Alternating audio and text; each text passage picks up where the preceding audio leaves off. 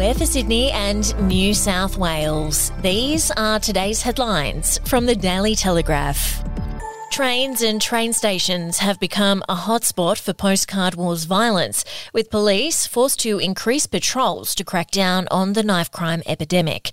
New figures reveal New South Wales police have confiscated over 700 knives from trains and train stations alone in the first 9 months of this year, with many weapons taken off people under the age of 19. The Daily Telegraph spent a night out on the streets with New South Wales police as part of the new mini docu-series investigation, The War Youngblood. Detective Inspector Andrew Evans said their intelligence suggests that most knife crime occurs within 500 metres of train stations right across the state. And to read more on our investigation, take out a subscription at dailytelegraph.com.au or download the app. The Nationals will formally oppose the Albanese government's proposed referendum on an Aboriginal voice to Parliament. Nationals leader David Littleproud was joined by the entire Nationals party room, with the exception of Darren Chester, who's in New York.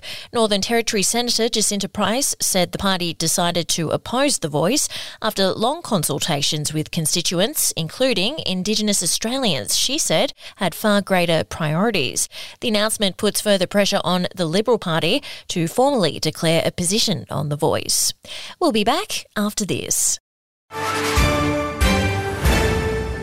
News doesn't have to be boring. The Brits have given Prince Harry a new nickname after yet another tell-all interview. Oh God, is it the Ginger Whinger? Let the team at news.com.au get you up to speed each day with their podcast, From the Newsroom. A couple were busted joining the Mile High Club. Well, I guess they can't fly Virgin anymore. Politics, sport, red carpets, royals. Get all the goss in just a few minutes. Follow From the Newsroom wherever you get your podcast from.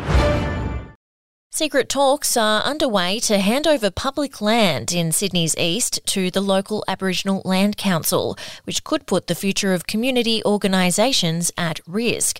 The Daily Telegraph can reveal that Randwick City Council has been engaged in talks with the La Perouse local Aboriginal Land Council and the state government under a veil of secrecy for 5 years.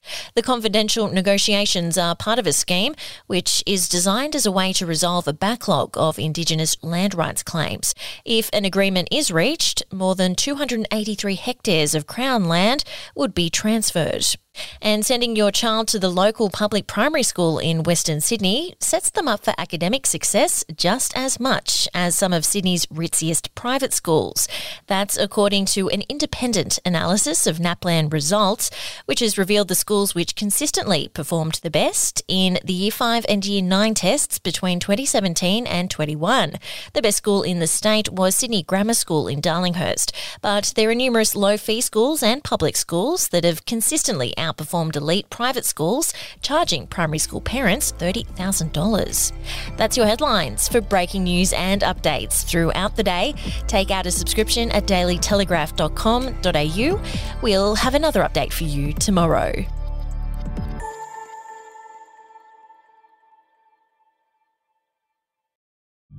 The podcast Faith on Trial looks into Hillsong, both in Australia and the US, and takes both the listener and hosts on unexpected twists and turns in the story of Brian Houston and the Singing Preachers. There are 2 incidents involving Pastor Brian. The Australian journalists uncovered a litany of alleged criminal behaviour in the megachurch. Financial gifts were being given to the leaders of the church. Listen to Faith on Trial Hillsong ad-free on Crimex Plus on Apple Podcasts today or wherever you get your podcasts.